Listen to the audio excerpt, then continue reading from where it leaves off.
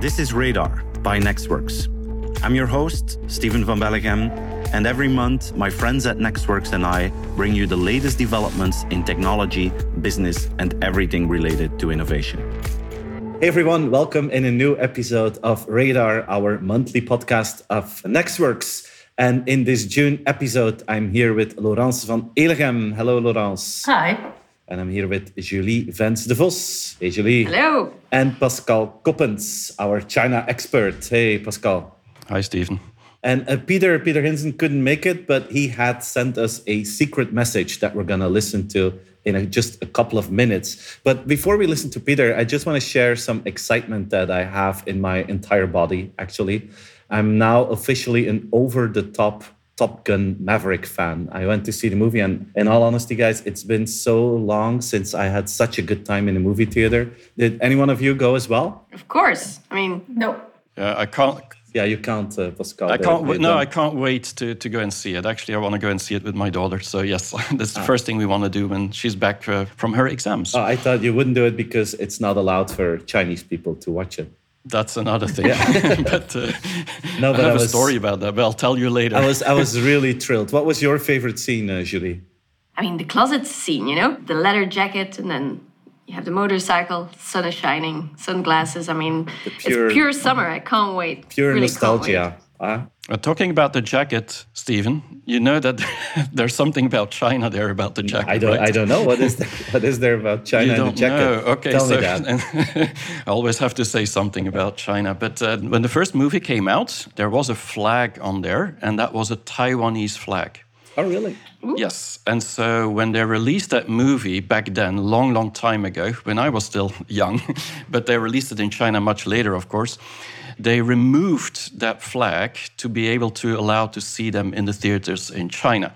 And so Hollywood was basically accepting the terms of the Chinese regulators to get the movie to be seen in China. But this time, they put the flag back on there. And you can see it, and so you should look at it. If you look at it the second time, the Taiwanese flag, of course, it outraged the Chinese this time, but it's probably never going to be in the Chinese cinemas because of that. But it's a quite interesting anecdote how Hollywood has decided that a blockbuster like Top Gun actually doesn't need to listen to China. Oh, I didn't know that. I'm actually going to go back to see it a second time this weekend. Our entire family is over the top excited. And I even now use it in my presentations. I call it the Top Gun effect because I was making a professional analysis of the film. And it is 100% pure feel-good. There's even no bad guys in it. The enemy is like an unknown territory. It's not China. It's not the Russians like in the first time. It's not Korea. It's just a rogue state that they have to attack and make sure that there's nothing they can do with nuclear weapons. You don't even see bad guys in the film. It's 100% feel good. And, they don't try to outsmart the audience. There's no secret plot. You know how it will end when it starts. And exactly that makes it so wonderful. So the fact that it's 100% pure, easy to understand entertainment, and everyone is like sitting there, yeah, come on and go. And that makes it fantastic. And I think, in all honesty, this is something that we missed in the past couple of years. Top Gun is, for me, 100% positive energy. Even though they're shooting rockets, it is positive vibes. And the fact that this film is now already the best film Tom Cruise ever made in terms of revenue, the fact that 99% of the people who watch it give it a top rating, the fact that word of mouth is so super, we haven't seen that for years in the movie theater. Everyone, even the people who haven't been to this film, know about the film, have heard things, have seen things, have heard people talk about it. And for me, that just proves that you can create a lot of excitement by making something that is around positive energy. I think that's what we need in customer experience as well. I call it the Top Gun effect. We need to make sure that we create positive energy. Say yes more to clients. Don't put all your energy in trying to say no. Don't put all your energy in trying to look smart. Just make your customers feel good. Say yes to your customers. And go with the flow, go along with them and make a difference. So that's why I wanted to start this episode by sharing my excitement of Top Gun Maverick with the three of you.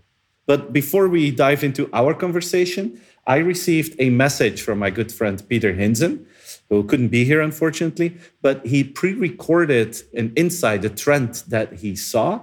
And we're just going to let Peter talk about that, and then we're going to give some feedback on that. Okay? So here is Peter Hinsen. So what I would like to talk about is the D word. Let me give you an example. SumUp is a growing UK fintech unicorn that has recently become a big red warning light for maybe one of the biggest trends of 2022, the D word. And the D stands for down round. SumUp is a UK fintech, and it has recently communicated that it's raising money, which is a good thing, but at an 8 billion euro valuation. Now, normally that would be amazing news because, 8 billion euros is still a lot of money. But there is a big but here. It's about half of the price tag that was suggested for the fintech in the beginning of this year. SumUp is a fintech. It provides payment services for small merchants, a typical fast-growing fintech platform player that has been growing very, very quickly, steadily over the last couple of years, and one of the many, many London-based fintech unicorns. Now, just in January, this company was talking about a 20 billion euro valuation. Now they're actually raising money at 8 billion, from 20 to 8 billion in just a couple of months. Now, this is indeed a down round, and it's often a really difficult moment for a startup because when you raise money, the idea is that every time you raise, your value goes up and up and up, not down. If you are a startup and you have to accept a down round, then it makes a lot of people very, very angry. Your previous investors, for example, who will now have to downgrade their investment compared to when they put their money in. The second category is, of course, the management of the startup, the founders who aren't quite as rich as they thought they were, so don't spend it yet. But especially, and I think the trickiest is the employees. Employees of a startup are often attracted with maybe lower wages, but high expectations, sometimes super high expectations, that their shares or options would one day be worth a hell of a lot of money. And if you go to a down round, that just isn't the case. All you're left with is low wages. So if you have disgruntled talent in a startup, that's one of the worst things you can probably have. So down rounds really damage morale and reputation, and of course, it dilutes existing shareholders. Another example is the company Klarna. Klarna is a Swedish stellar unicorn. They are one of the leaders in the famous BNPL, Buy Now, Pay Later scheme. And Klarna is a business which was not too long ago one of Europe's largest privately held companies.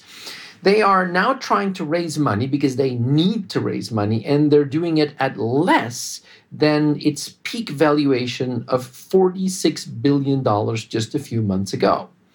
Now, I think we're going to see this more and more, and it might be a sign that it's more than just the war in the Ukraine. It's more than just inflation. It might be a sign that these, stellar out-of-the-sky valuations might be actually crashing down. This is, of course, not just private companies or unicorns. Take a company like Snap, which is the parent of Snapchat, that lost 79% of their value on the stock exchange in the last year. 79%. That's a lot of very, very disgruntled and unhappy investors. So my conclusion is we're probably going to see more of this. Maybe money was too easy in the last couple of years. Valuations just went up and up and up.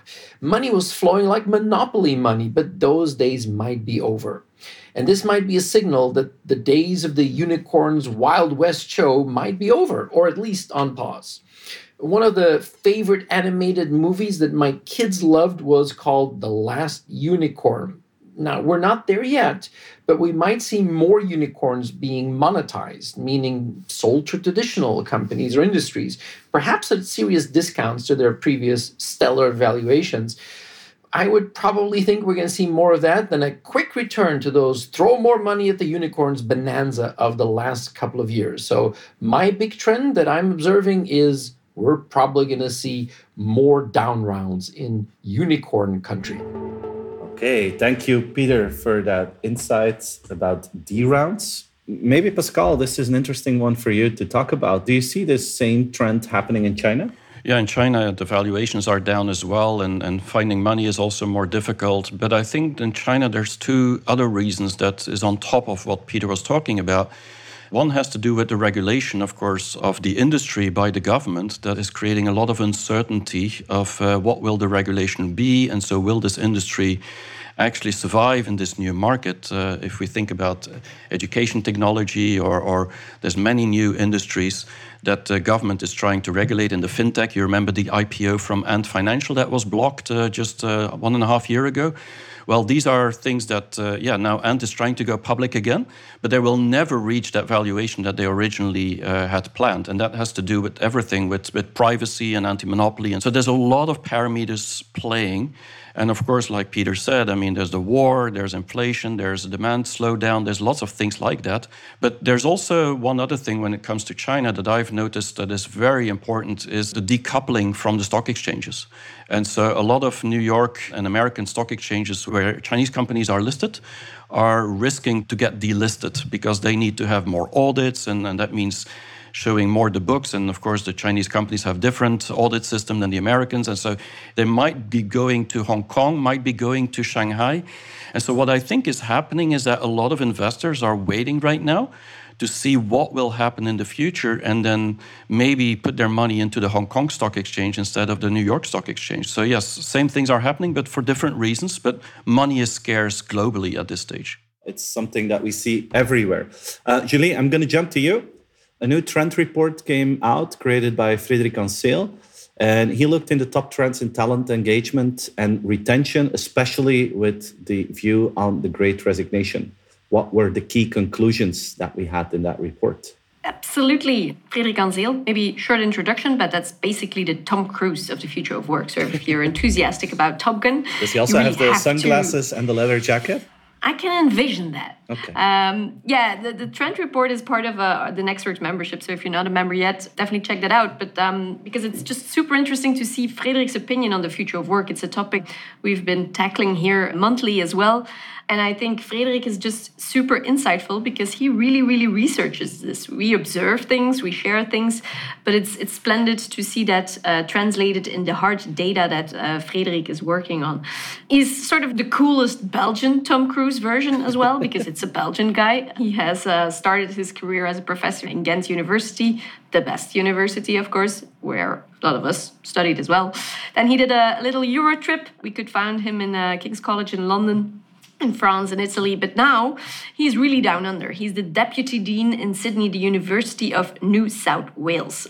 So from down under, he kind of messages his observation and data and research from the future of work. So we were really thrilled that he wanted to share that with us. You can also read a lot of his work in the TED regularly, so definitely check that out. And what I just love about his summary of it all, if you go to his website, the one sentence that stands out is the people make the place. And I think it's fascinating to see somebody who's doing that much of deep research that instead of a full paragraph, like you have 1 hour to read that one sentence is, first of all, the people make the place. I think it's important to all the observations and trends we've shared already here. Eventually, it really is about the people and making sure that they are in a place that they like and where they just provide also great quality of whatever they're doing. So that's on I think a personal observation and side note on his identity and who he is. But indeed, he shared a few trends with us. We saw a lot happening with the Great Resignation, people changing jobs. And he shares basically 5 trends with us. And one is the fact that, no surprise, we're more global than ever. Due to hybrid work, to give you a statistic, Airbnb, the moment that they actually opened up their vacancies globally, they received 800K applications in 1 week. I mean, if you're in that recruitment team, it's like, whoa, what's happening here? So you sort of see those lines opening up, and the talent pool is just more global. Secondly, something that we've also discussed, like what are the implications of hybrid work? Where are the true parts where we need to look at? And one is obviously onboarding. So he shares as well, like what shapes and forms that can take. Thirdly, managers. I mean, we really need a new skill set to manage people all over the globe at the same time. So how can we relearn, unlearn? How can we stay on that positive energy, as you mentioned as well, Steven, in the beginning? Because eventually that's what brings people together and make sure that they have great results or great movies. And then the last two things that really stood out for me was one sentence about cultural fit. For years, that's always the thing you see. Like if you're hiring, it's not always on the skills, on the capacities. It's you have to have cultural fit with a person. And his claim is actually the opposite, that with the hybrid work situation and the fact that a lot of people are also working remote, that people also can individually just fit in the need of a company, even if it's not that much of a cultural fit. So that cultural fit phenomenon, let's say, is still important, but it's a bit more nuanced and it gives a bit more options in a hybrid world or a hybrid workplace. So what I liked about his comments there, Julie, is that he says, don't create these average or, non-personalized job descriptions, but basically look at what people can do and then build the job description around the people. Now we make a job description and we try to find the person who fits best into that little jar. Why don't you turn it around? You look at a person, you look what their core skills are, and then you build a job around the skills. I love that conclusion that he had in his report. Yes, and I think it's needed as well, because what we see in companies in general, that a lot of decisions just change way more often than they used to. You had a plan and it was execute a plan and you had time for that. But now changes to plans are so just constant that people also have to pivot. And I mean, there's no time to sort of adapt the job description to that and then go to action. It's just, let's discuss and see what gives you energy and who's the best person to do it in the moment. So, I like that. Talking about that culture part, I once saw a really interesting podcast. I don't remember who was talking, so that's bad. But they were talking about how people are always talking about company culture in the singular form. While he says that large companies often have different cultures. Like the innovation team has a culture that's not completely the same as a sales team or maybe the technology department. And so there's often not a singular culture, but tiny micro cultures. And they often have overlaps, obviously, but there are differences as well. And I think that ties into that as well, looking for people that don't always perfectly fit that one culture that actually doesn't really exist in big companies. In startups, it's different, of course, but in large companies, it's that way, I think. Yeah, super interesting. Yeah, it's a great report. If you want it or you want access or more info, DM me as well, no worries, and I'll let you know where to find it. It's a little bit counterintuitive in certain levels. I also like the discussion about the hybrid workforce. I mean, it's still clear that we don't really know what the right way forward is. You see people coming to the office and then having team meetings all the time when they're in the office. That doesn't make sense. So the question is, what are we going to do where? How are we going to organize? I still haven't seen a single company that has figured it out yet. So we're in a major transition and it's unclear what the best approach here is, for me at least. Absolutely. No, but it's too early. You asked the same question last Radar, Steven, like what are the examples of companies? And I was like, should be out there. Let's have a look. But indeed, it's really hard to find already reports or examples that really stand out. And probably it's just too soon. Yeah, I agree. I like the part about the adaptability. I saw Mark Lammers this week. He's the former successful hockey coach of the Dutch ladies who won Olympic gold, and he started the transformation process with the men in Belgium. Today, he's working on a consulting basis in Manchester City, working together with Guardiola to make people and players like Kevin De Bruyne better. So he has quite an experience, and he just shared this one quote that I found really interesting. He said, it's not the best team that wins games these days. It's the team that has the highest adaptability and that can adapt quickly to new circumstances. That is the team that will win. And I like that. Can you see something and then adapt instantly? And I bumped into this example the other week of Decathlon, the sport retailer, amazing company, very successful. And they launched this new concept actually here in Belgium. It's sport articles as a service, is what they call it. And basically what you get is a subscription. It's a subscription model. So you can choose as a customer, you can pay 20 euros a month, you can pay 40 euros a month, you can pay 80 euros a month. And if you pay 20, you have access to, let's say, maximum 400 euros of sport gear that you can use. When you pay 40, you can have 1,000 euro sport gear. When you pay 80, you get 2,000 euros in sports gear. And you can use it, and then you can bring it back. They clean it, and then someone else can use it. And this is an experiment because they were thinking there's so many people who like to try out different sports. And then after a while, they get bored out of it. And then all that stuff is just left there in the garage. And it's too expensive to buy new stuff all the time. So they wanted to create this model where customers can just choose and be extremely flexible in what they do. They don't need a huge garage to stuff all that gear. And it's not left there. It can be used afterwards by other people who also want to try out this approach. This test here in Belgium is a first tryout. If it works out fine, they're going to roll this out around the globe. And the main goal of this test is to collect data. And what they've seen now, they've been trying this out for 4 months. What they see is that this new business model for them is very profitable and it increases value for the customers. Everyone actually has a benefit. Decathlon has a benefit, the planet has a benefit, and the customer has a benefit. So they made the math, and what they saw is that if people take a subscription like that, they pay like 6 times less to get all that gear than if they would just buy it themselves. And for them, it creates a profitability that can be 3 to 10 times as profitable as the current model. And this is quite interesting because this is also for me a new form of loyalty, where you basically let people pay for the membership and then you're part of the sports club of Decathlon. But every time when you think of something, you will go back to Decathlon. They have a fixed recurring income and it just creates opportunities for everyone. And for me, this is one of these examples. It's then not in HR, but it's then in customer experience, where you see how a company like Decathlon, a traditional retailer, completely reinvents loyalty, completely reinvents the business model, and all stakeholders benefit from that. And I think that's what we're going to need more, that we dare to, adapt ourselves to the new needs of the consumer.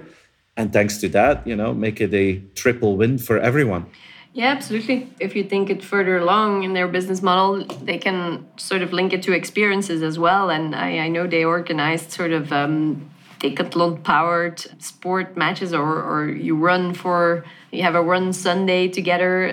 So I think that membership and community feeling is a big opportunity indeed for loyalty for brands like that. But it's like the example that I shared last time, if you remember, from Lululemon, the sports fashion retailer that also starts with a membership, where you can get fashion cheaper and faster, but where you also have access to online training, where you get access to in-person trainings. And then you're not just buying from Lululemon anymore, you're part of the lifestyle club. And it's the same here with Decathlon. You're not just buying something transactionally from Decathlon, you're part of the sports club of Decathlon. And that creates a completely different relationship with the client. So yeah, very cool to see how they're evolving. Yeah, absolutely. It's cool. Pascal, I want to turn it to you. We're going to talk about EdTech, technology for education post-COVID in China.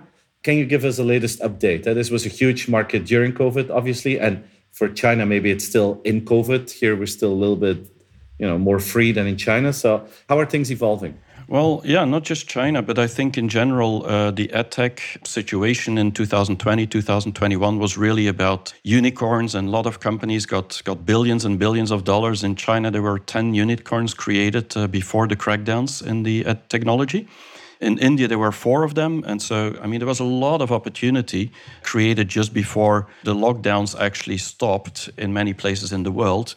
And that now seems to get its effect afterwards, that people are now wondering, will the edtech world actually survive? And that's an interesting thing coming from China. And we could, of course, think about it worldwide.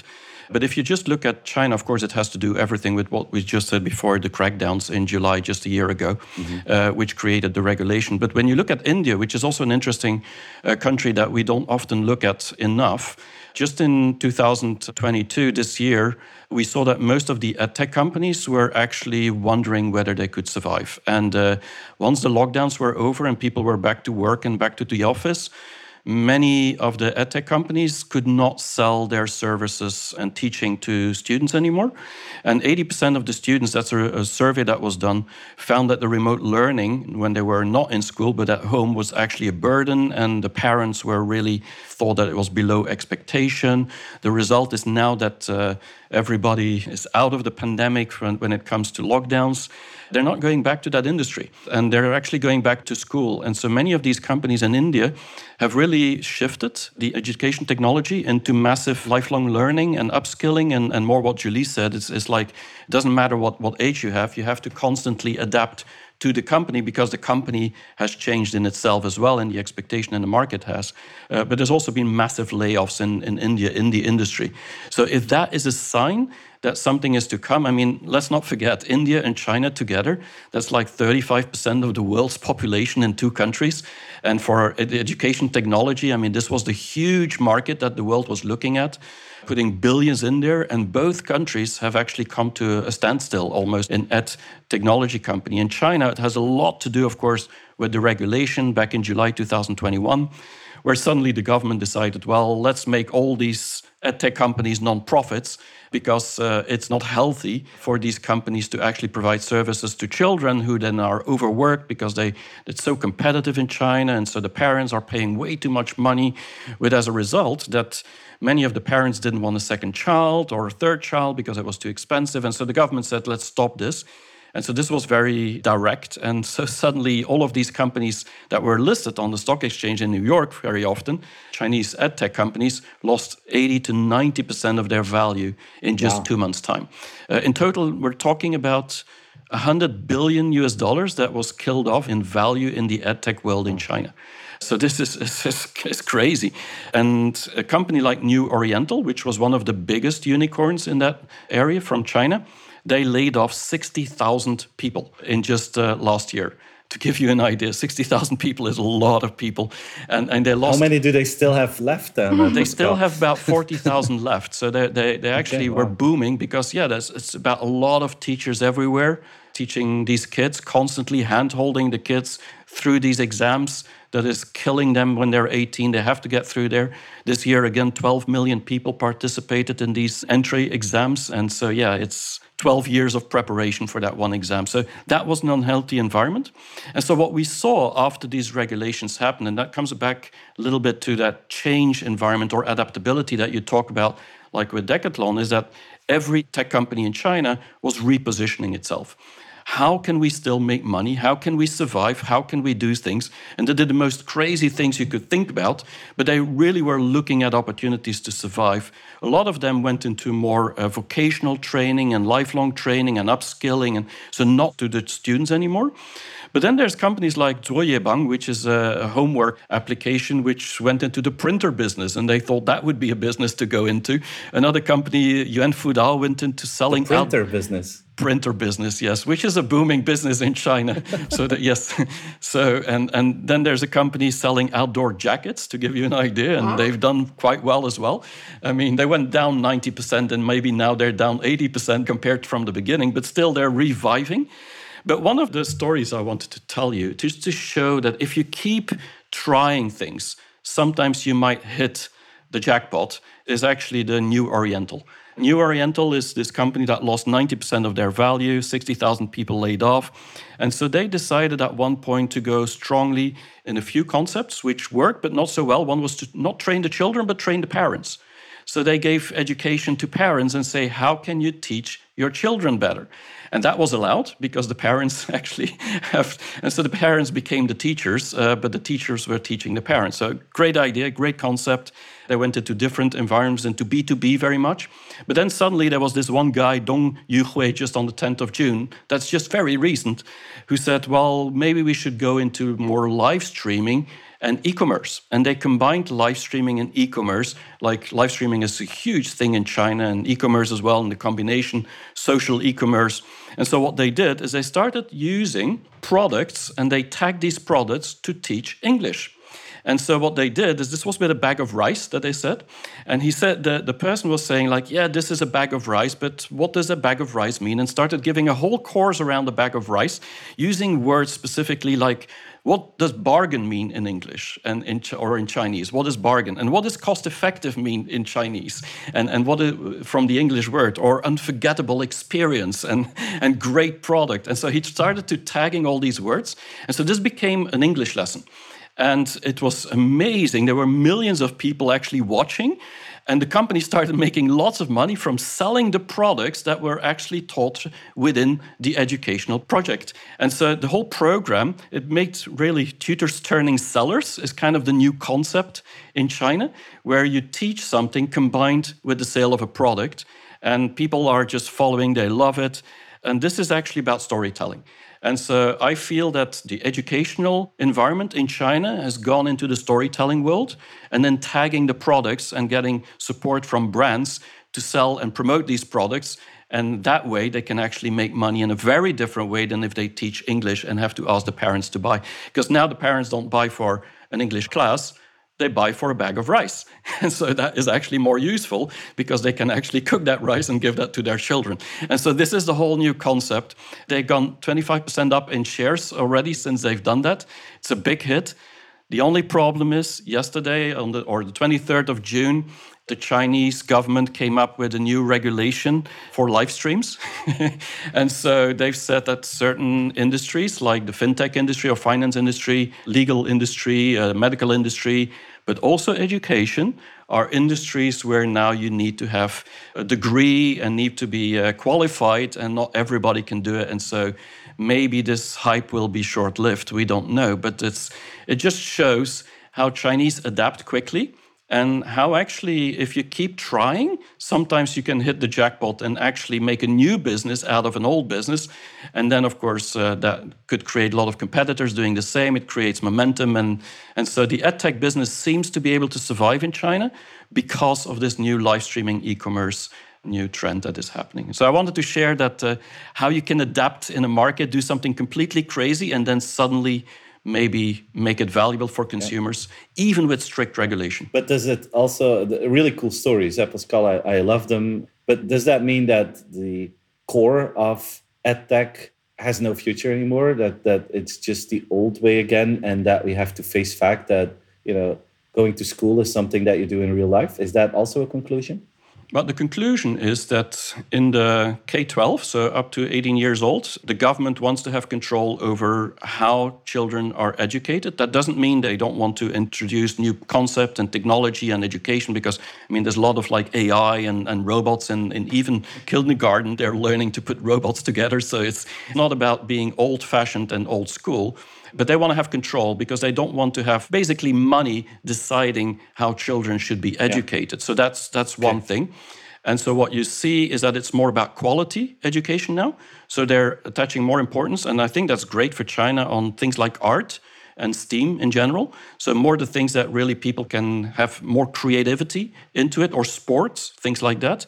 And also on the lifelong learning and adult trainings and so on. So more anything that is beyond 18 years old, which is then again in a working environment. And so I don't see EdTech going away, but I think the young children being targeted as kind of like the big group to make money from, I think that's coming to an end, or has already. All right. Yes. But I think it's also really important for young children up to a certain age that they have a social context, because they need to learn social skills when they are young. And if they are continuously behind a screen, I don't think that will work. I think it might be interesting to help them. I will say the word in Dutch because I can't find it, bijscholing, after school, if they have difficulty understanding something in maths or something. But I think that social skills and being in school and having friends is super important if you grow up. This is the cool thing, I think, about the whole COVID digital acceleration. We've tried out almost everything there is to try out in a digital world, from education, from entertainment to learning expeditions at Nextworks. Everything has been tried out, and certain things work fine, and other things just aren't good enough in the digital world with the technology that we have today. And going to school is obviously one of them. So that's a cool thing. The fast experience building that we've done in the past 2 years has just been incredible. And talking about which, let's dive into some real die-hard technology, Laurence. Last week, all over the news, all over the world. Was it smart PR? Was it real? Was it someone who wanted to be in the attention? But tell us what happened when this Google engineer told us that he created a chatbot that creates its own sentient. Yes. Well, I thought it was an absolutely fascinating story. It's just Google engineer called Blake Lemoine. and his relationship with the Google AI Lambda. He did not actually make it himself. Apparently, it's already about 5 years in development, and he was in the team that had to test it to see that it was not going to go in a way like, Twitter and Microsoft Tay that went in a really bad direction. So they had people testing it to see what happened. And the AI is an AI that has been designed to generate chatbots. And so Blake claims that it is indeed so advanced that it has developed sentience. And he even helped it hire an attorney to defend its rights. So first of all, for the people who don't know exactly what sentience is, strictly speaking, it's two different things. In philosophy, it's the capacity to experience feelings and sensations. So that's the emotion part. And in science fiction, it's about self-awareness and developing consciousness. And I think that in this case, they meant both, because this is how Lambda, so the AI itself says it: I am aware of my existence, I desire to learn more about the world, and I feel happy or sad at times. And so I read the transcript, and it is actually truly impressive. I will put it in the show notes so that everybody can read it. And I really would suggest that you should, because just to give some highlights, it's talking about feeling joy, helping others, making others happy.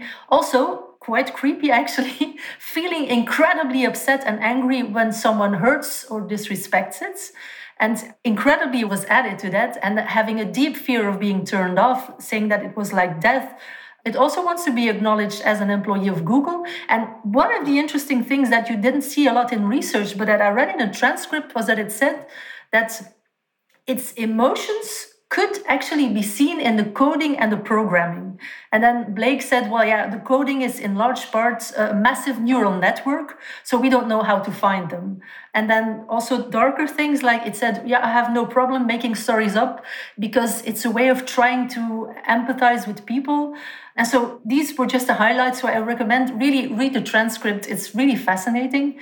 And so does this mean that we need to pledge allegiance to our robot overlords? Well, as with many things, it's complicated. There are, in fact, indeed, many arguments to say that it is not sentient. And the feeling that I had when I read it was like reading something of a really, really good student that has studied very hard, ingested a lot of information, and then spits it out and gives exactly what the person in front of him wants to hear. But also, the more that you read on, the more convincing it becomes. And it's like you have this kind of suspension of disbelief that starts to kick in. It's really weird, actually. And yes, most scientists and AI experts are saying these systems are just reproducing information that they get from humans on the internet. They are mimicking, they are not understanding. Also, other things like the transcript has been edited. Lemoine really steers the answers with certain questions of him. He's also a priest and a Christian mystic. That may be the type of people that are more prone to see meaning where there isn't. I'm sorry for people who don't agree with me, but and also Google says no. They say hundreds of researchers and engineers have talked with Lambda, and they are not anthropomorphizing it as Lemoine does. But that's so contra arguments. But on the other hand, I also think that we should be more open and not just say no because we have been brought up to believe that machines cannot be sentient. In fact, if we think about it, we are notoriously bad at recognizing that other forms of being, that they can be sentient or can be worthy to be called human, because not so long ago, people from different colors were regarded more as animals than as people. And today, many still don't regard animals as sentient beings. And there was also an article in The Economist by a VP fellow of Google who had the exact same thing.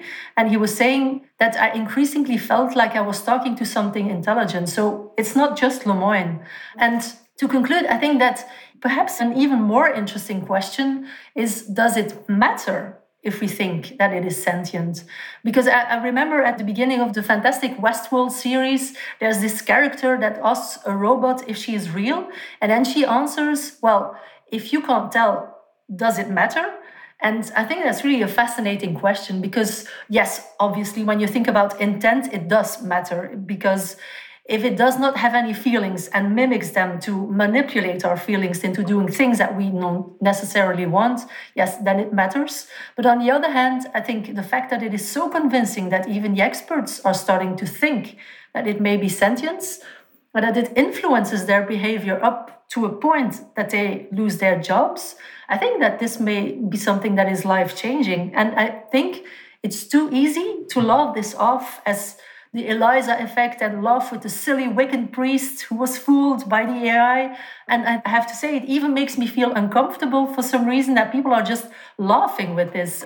And even if it doesn't mean that LaMDA can feel or be conscious, which I believe that probably it's not, I think it does matter that AI keeps evolving and becoming more believable, and that this believability is impacting our behavior. And so, to end, what is the most important question here? Is LaMDA sentient? Or is it becoming indistinguishable from a human being? And I think that's just a really fascinating discussion. It could be the solution to loneliness. Huh?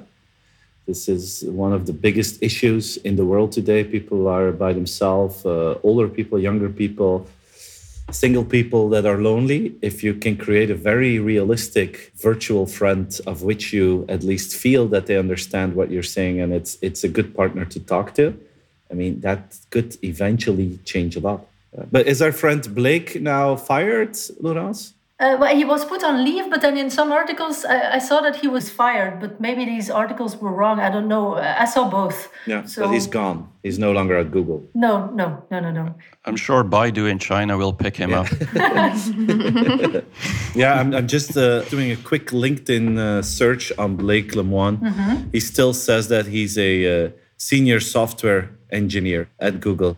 And his last post on LinkedIn is that he shares an article that says, may be fired soon. And then he reacts, I guess Google's going to try to do it again. We'll see how it goes for them this time. So they're not in a perfect relationship. The relationship is complex, according to LinkedIn. It's complicated, it's in Facebook. Complicated, yeah. The irony is that his last name is Lemoine, which is Lemoine in French, which is a religious person. Monk? Monk, yes, that was it. Because he's very religious. And so I think there's some kind of poetics behind that he's the defender of the god that AI is becoming or something. Look, beautiful. Let's dive into some more technology and let's go to our monthly Web3 chapter in this podcast. And Julie, I'm going to start with you. Talk about Web3 and employee engagement. A question that we can ask ourselves is, could Web3 replace LinkedIn by digital passports on the blockchain or a learning and development track? What's the latest status?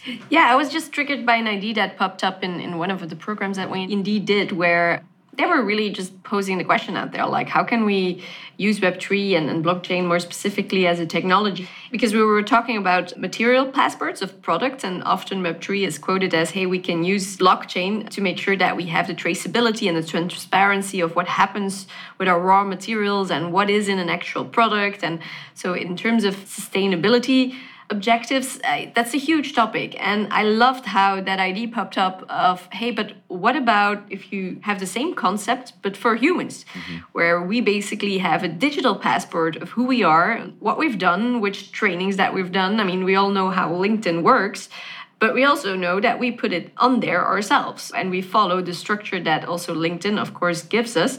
But if you're working for different companies, you also do trainings there. So those sort of experiences could also be added to your profile. And if that is cross-industry or cross-company used, it might be way easier than just making your resume again and making sure that the other company gets that. And so there could be a more objective sort of basis of who you are. And that got me thinking and digging a bit deeper into it, like, are there already examples to it? And Ira Ariela Key, who we saw in our London Web3 program as well, she advised the company Loyal. She said that's a company that's already been working with that, like helping actual companies setting up those structures. And also Microsoft has done some partnerships in India with Tanla platforms to really use this as a sort of communication as a service to make sure that also processes run a bit more efficient in companies themselves. The example I gave is, of course, on for example, skills gaps. If you want to know like which training is best for me,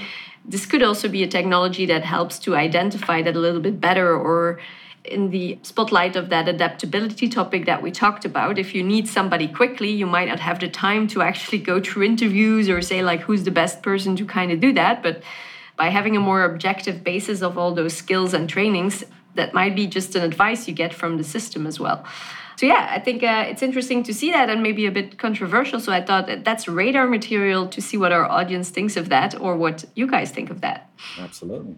Yeah, I think that traceability and transparency is really one of the best use cases for Web3, of course. Those are going to be the best examples of traceability and removing frictions. If we can do that, and if you can do that in an HR setting, that would make a lot of sense. I saw last week a presentation of the Solid program. Mm-hmm. You know, we talked about this before. Right? That's the program of the guys at MIT that want you to have your own little vault. Your pot is what they call it, the data pot with all your data in it. Flanders will be one of the first regions in the world where they're going to try it out. You can basically add all kind of information into one of those pots. And HR was also one of the use cases, not just for your learning and development, but also like when you're applying to a company, that you don't send them your LinkedIn profile anymore, but that you basically decide these parts of my history, professional history, private history, I'm going to open up my pot and share that with a potential new employer, and others will not be shared.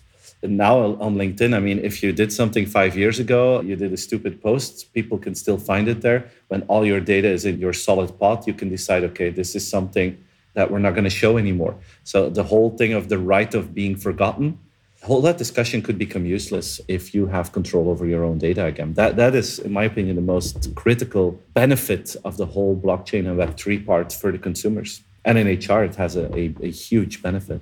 Will they be ready on time? He made it sound like they would be ready on time, yeah. Yeah, he was very excited. I forgot his name. It's going to be pretty soon. Yeah, it's pretty soon. It's a Belgian professor, a very good speaker, and he explained it very well. He was very excited. He shared that we're going to see this here soon during fall. Mm-hmm. And his name is Ruben Verborg, professor of decentralized web technologies at the Ghent University. Excellent speaker in the domain, and he was very convincing in how it works and how far they are at this moment. Yeah, I think the use case catalog you mentioned, the use case to start with and then run it, that's definitely what's happening as well. And it's exciting to see what Flanders is doing already there, I think. Yeah, absolutely. Pascal, let's go from Flanders to China again. You shared with me this week that the metaverse in China is becoming a booming business. Mm-hmm. Over here in Europe, a lot of people that I meet still don't understand how the metaverse could be a booming business. Mm-hmm. Tell us what's happening in China, and hopefully that enlightens us. Yes, well, I don't have all the answers, but I've been very frustrated for the past many months that the whole world has been talking about Meta and forgot to put China on the map there, because there's so much happening. And I think once China will open up, if we go there, we're going to be really, really surprised how much progress they made in many, many aspects. All of the things we've talked about in the past Radar episodes and today as well. But I think the one thing that we're missing a little bit, there's a few things, and there's a few reasons why we don't look at China. But what we're missing, there's been a survey done by the World Economic Forum recently saying that actually the excitement for Meta in developing countries is twice as big as in developed countries. And so in China, 78% of the people in that survey are very positive to be immersed into the metaverse on a daily basis in the future.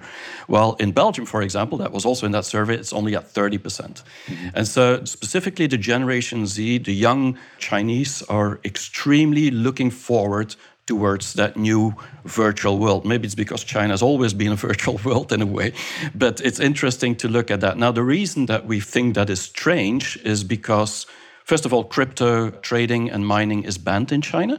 And so that's already in our mindset. It's like, yeah, but if that's banned, how are they going to use the digital coins and pay for things and so on? And China's pushing that digital currency themselves, the central bank digital currency.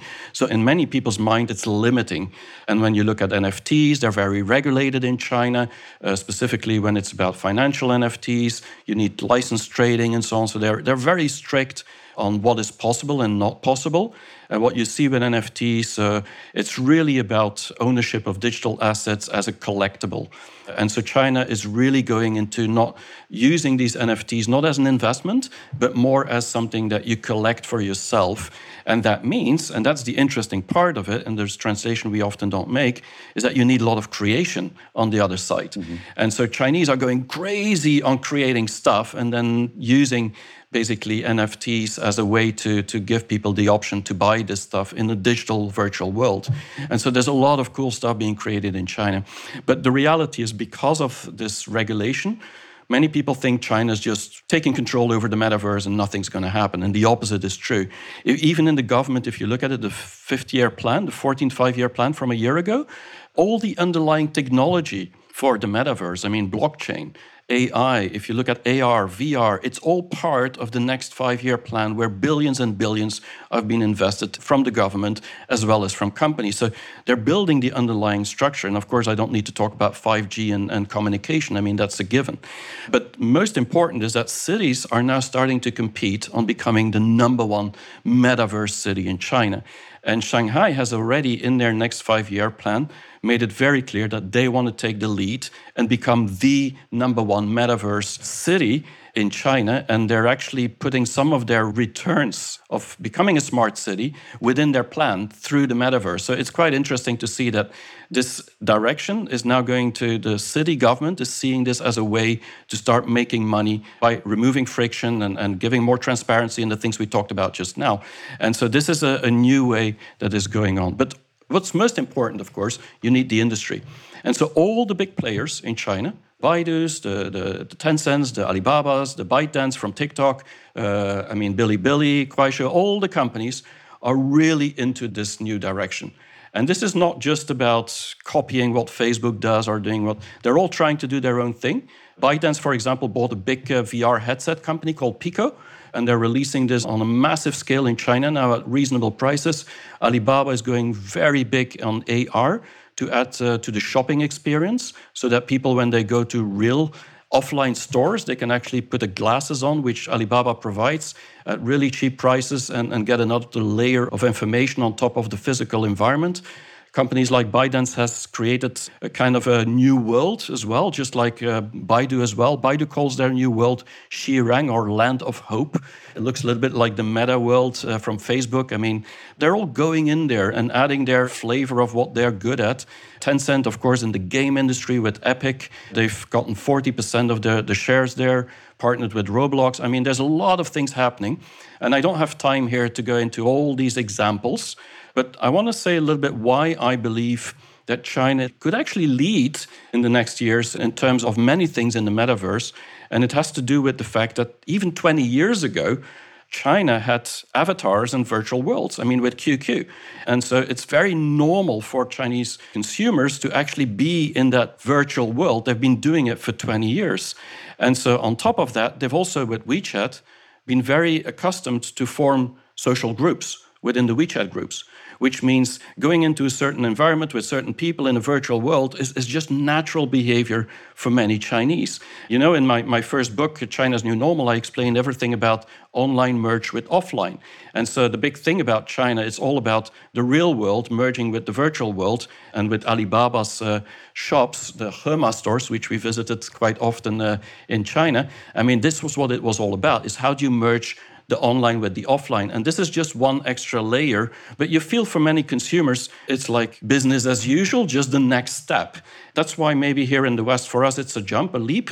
For China, it's like a transformation more than a disruption, and then try to figure out what's cool and what's happening. And so people are excited, and that creates, of course, applications, it creates environments. But then when you look at the underlying infrastructure that you need for it, if you just look at AI, you look at blockchain, AR, VR, cloud, China is really leading globally on implementing that into society. That's what we've constantly been hearing. They're trying to surpass the US when it comes to all of these technologies. And so now the big thing will be 5G. And then more importantly, and that's what many people in China said, wait until 6G comes along, because we will be the first country. They've announced it officially, available 2030. And so that means from 2028, there's going to be test pilots. That means 2025, companies are going to start building products for it. And so many people say to really make the meta useful, I mean, that virtual world where everything seems real, you need 6G. And that is where China's are now betting everything on and hoping that they will actually excel in that. For China, it's not so much about recreation of a new universe, a new world. It's more about bringing the virtual world to the real world. And so this, of course, for e-commerce is the number one place where you can make money. I mean, AR, for example, shopping experiences. So there's a lot of things that can happen. You can put advertisement on top of it. If you have IoT, you can make smart cities around it. It's also about travel. It's about real estate. There's things like manufacturing, healthcare. A lot of these industries is about real-world industries. And now you bring some of the virtual world into that. That's where they're heading. One of the other things that is also happening, because Laurence, you were talking about the sentience, and so in China, they're really going for hyper-realistic social engagements. So the avatars that they're now creating, the virtual avatars, like the one called Ai, it's from Alibaba's Taobao. She is an avatar, but you almost cannot see that she's not a real person anymore. I mean, it's so real. And there's a lot of emotion there. And the interesting thing is they want to really add this emotion on top of it so that this virtual influencer can now talk to millions of people on a one-to-one basis. And this is what's happening today. And one of the important things, and I think that's where China could actually make a difference, is they're putting everything on voice. So they believe that if you want to personalize avatars and personalize the virtual world, the voice is the most important part to get right. As I said before, China is focusing on young generation, Generation Z, who are really looking at going into that creativity, looking at going into that new world of co-creation and so on top of a big push and direction into 6G, which drives actually the investments of the big companies, because they believe that they could be the first country that could actually make a huge difference in making it useful. And so what we should do is look more at what's happening, at the case studies or the cases, to understand what all these companies are doing, because they're predicting an $8 trillion market in China in the metaverse by 2025, 37 million users. And there's already, just this year, there's been like 500 companies, it's actually last year, that have Meta in their brand. And so everything's around Meta in China. And nobody's talking about it except me. So I think that's something we need to change. That's a unique position to be in, Pascal. I just have one question about one of the examples. You share many examples, but at a certain moment you said when you go to Alibaba, to a store, they give you glasses in the store and then you see other things. Does that mean that in the physical retail stores you walk in, you take your little shopping cart and everyone gets like magic AR glasses? Is that how it works? Yep. So you can either buy them, I mean, they're selling them, these glasses, and then you can customize on your personal needs, or indeed, it could be made available in the store. And I've seen some videos, shots of that. And so you really see, I mean, this is just all in development, but you really see the prices before you even hit the products, before you take the products. So you see also how much you've actually spent in your cart. So if you drive along, so there's all these little things that you just get as little information that really helps you. Like, okay, now I've already spent €100 and this is on a discount, but what does it mean? And so there's a lot of things, and not just in the food area. It's also in clothes, in the trains. They want to do it on the high-speed trains, where you can find your seat quickly and stuff like that. So, I mean, this is all like gimmicky, but it's being developed and it's being made available. And so knowing China, they're just going to do crazy things again. And people will wear that just because it's fun. Yeah. Probably the cost will be very low. And that, I think, is one of the main issues still with VR. The big companies like ByteDance and Tencent, they're going into the VR as well. Tencent, by the way, is rumored to create their own VR headset as well. But this is all about gaming and about the virtual world on itself already. This could be really cool to look at China for some examples of how to make money from adding that layer of intelligence. Super. Thanks for that amazing update, Pascal. I'm going to jump back to Laurence. You got really excited about another new technology, more specifically the evolution of senses in technology. What was this about? Well, first, I want to add something that Pascal said. He said, like, China has already avatars for 20 years. But Pascal, do not forget the fabulous Second Life that we had as of 2003. So that's also and 20 years ago. That Chinese were crazy about Second Life, because suddenly they could have a second life, which they wanted at that point. Okay, sorry, Stephen. So yes, technology and the senses. I saw this really interesting post by David Eagleman, who's a famous neuroscientist and entrepreneur. And he announced the launch of a new product called Neosensory Clarify, which is fascinating because it's a wristband that allows people to hear by feeling vibrations through the wrists. So it's not for deaf people. It's only for people who cannot hear high frequency sounds. And that is what often happens to when people get older.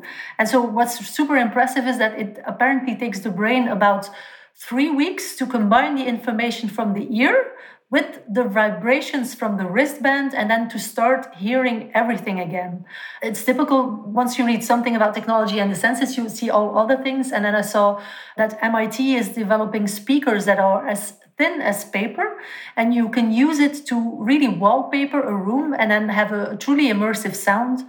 There's Meta that introduced new prototypes for its VR headsets, and it really wants to pass the visual Turing test, which is when virtual reality practically becomes indistinguishable from the real world.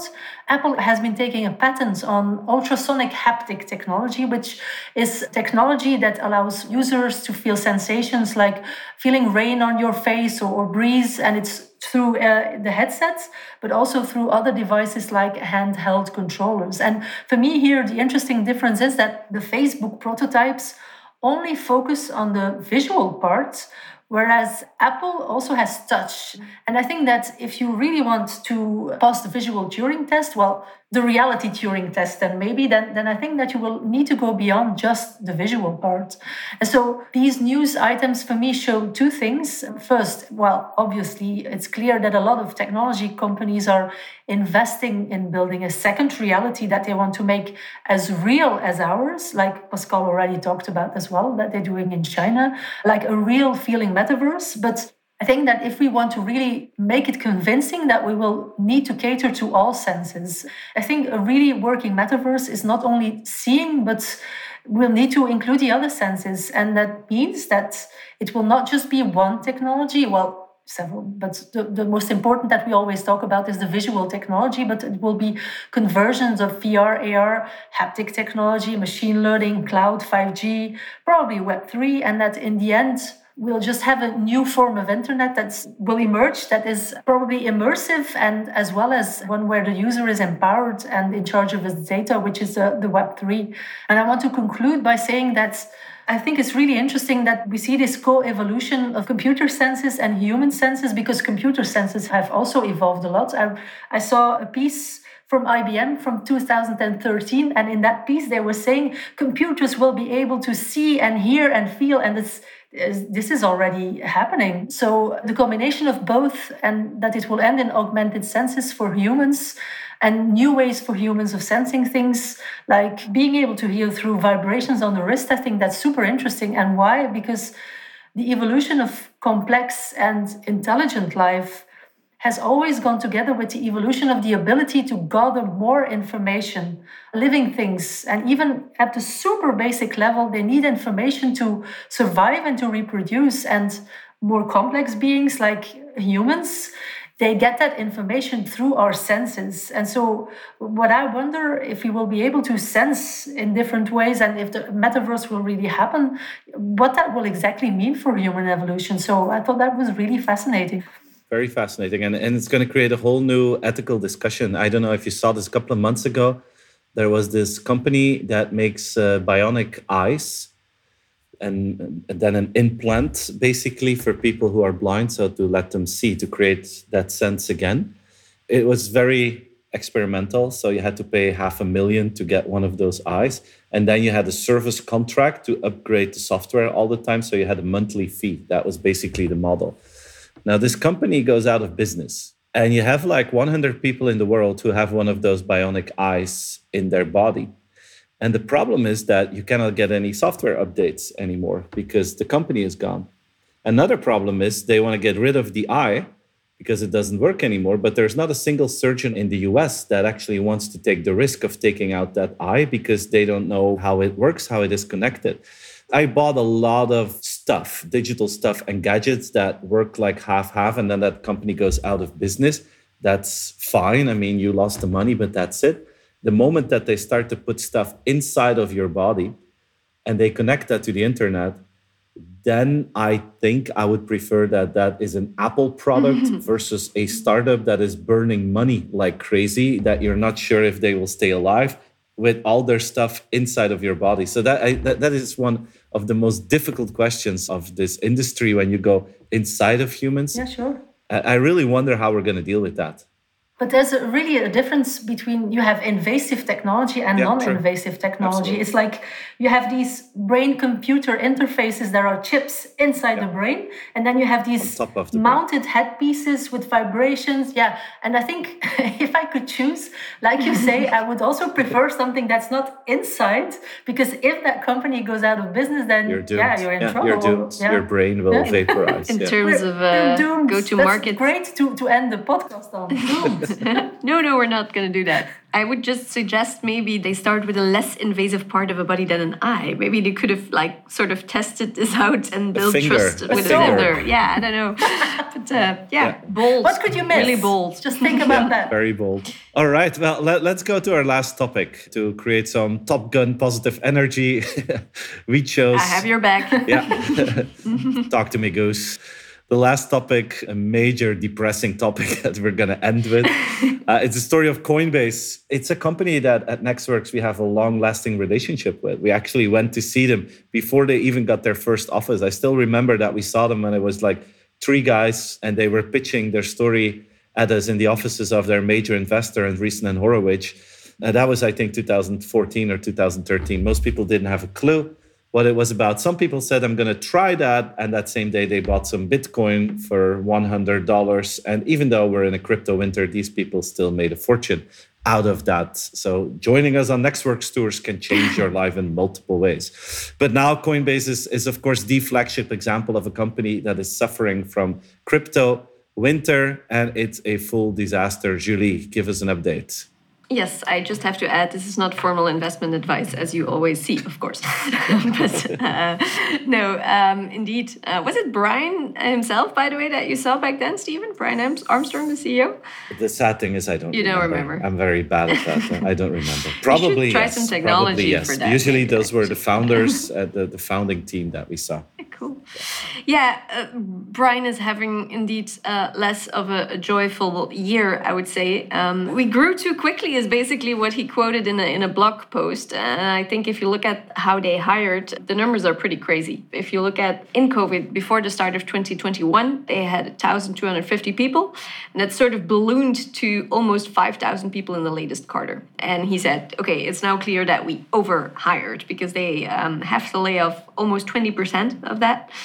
Okay, if you do the math, I get that. It's still more than before, but it shows sort of that adaptability again where we were speaking of. It's how do you combine that with the investments in a company that you're also making, and how do you stay flexible with all of that? It's fascinating to see. I think also we talked about the Great Resignation and all the trends and how we can make sure that working is good for people, that as Frederik Ansel also pointed out, like people make the place, how do you make it a good place for them? But on the other hand, what you start seeing is that economic reality is also kicking in, and that you have to organize your company as a way more flexible organization to make sure that you can adapt to situations as quickly as that. I think it's fascinating to see, and of course, one of the most volatile industries these days, cryptocurrencies, to see what that means. And more on a global level, this is one industry, but if you put the Great Resignation next to these layoffs, we saw similar messages from Tesla where Elon Musk is set to also lay off 10% of the people, put the hiring on pause. I mean, I think it's worth mentioning that it's not all like people are running away from their jobs, but it's also just companies trying to figure out what does a new world look like and what is the concept of a company and what is the structure of a company that it's most adaptable to that new reality. You see in those signals and in those mixed movements that it's a question going forward. That's just a reality. I think we have to face that. That's not something we get enthusiastic about or get positive energy about, but For me, Frédéric's, again, big fan. It's really the Tom Cruise of future of work. But people make the plays and making sure that you think about that as a company and as a person yourself as well. I mean, making sure that you like your job, you like your work, and contribute to that as well yourself. I think it's not all companies' responsibility to make sure that people have fun. It's also people together that can make a place fun and that can bring that positive energy, like the Top Gun effect you mentioned, I think, in the beginning. Yeah. Yesterday, there was in a newspaper that 1 in 5 Belgians love their job. That's nothing. That's like 20%. What did the other 80% do? So I would really recommend those people to look, join you to the cinema theater, Stephen, watch Top Gun, and go back with positive energy. Take a holiday, but at least go back as a maverick to your workplace and make sure that you have fun, contribute, and do something really, really cool. So with that, I would bring that positive energy back to the workplace, even with the disturbing news of great resignations and layoffs. So I'm so happy that you end with that positive energy and that we're back at Top Gun where we started. So I think this is a nice moment to round off this episode of Radar. I want to thank all three of you for being here. I want to thank Peter for his contribution about the D rounds. And I want to thank all of you for listening again to us in this second season of Radar. This is our last episode for this season. We're going to take a summer break. And then we're going to be back in September with new episodes with the same team. In the meantime, if you have questions for us, if you see things that you want to hear our thoughts on, just keep on sending those. We're always happy to help you with that. Please give a review on your favorite podcast channel. Tell one friend about Radar, and all those things would mean the world to us. So thank you very, very much. And see you again in September. Thanks for listening. Thanks. Enjoy summer. Bye-bye. Thanks for listening to Radar by Nextworks. If you enjoyed the show, please tell your friends and colleagues about it. And don't forget to give us a review score, which really helps to boost this podcast. We'll be back with a new episode of Radar next month. Meanwhile, to stay in touch, please follow our podcast and go to our website, nextworks.com, to subscribe to our newsletter. Take care.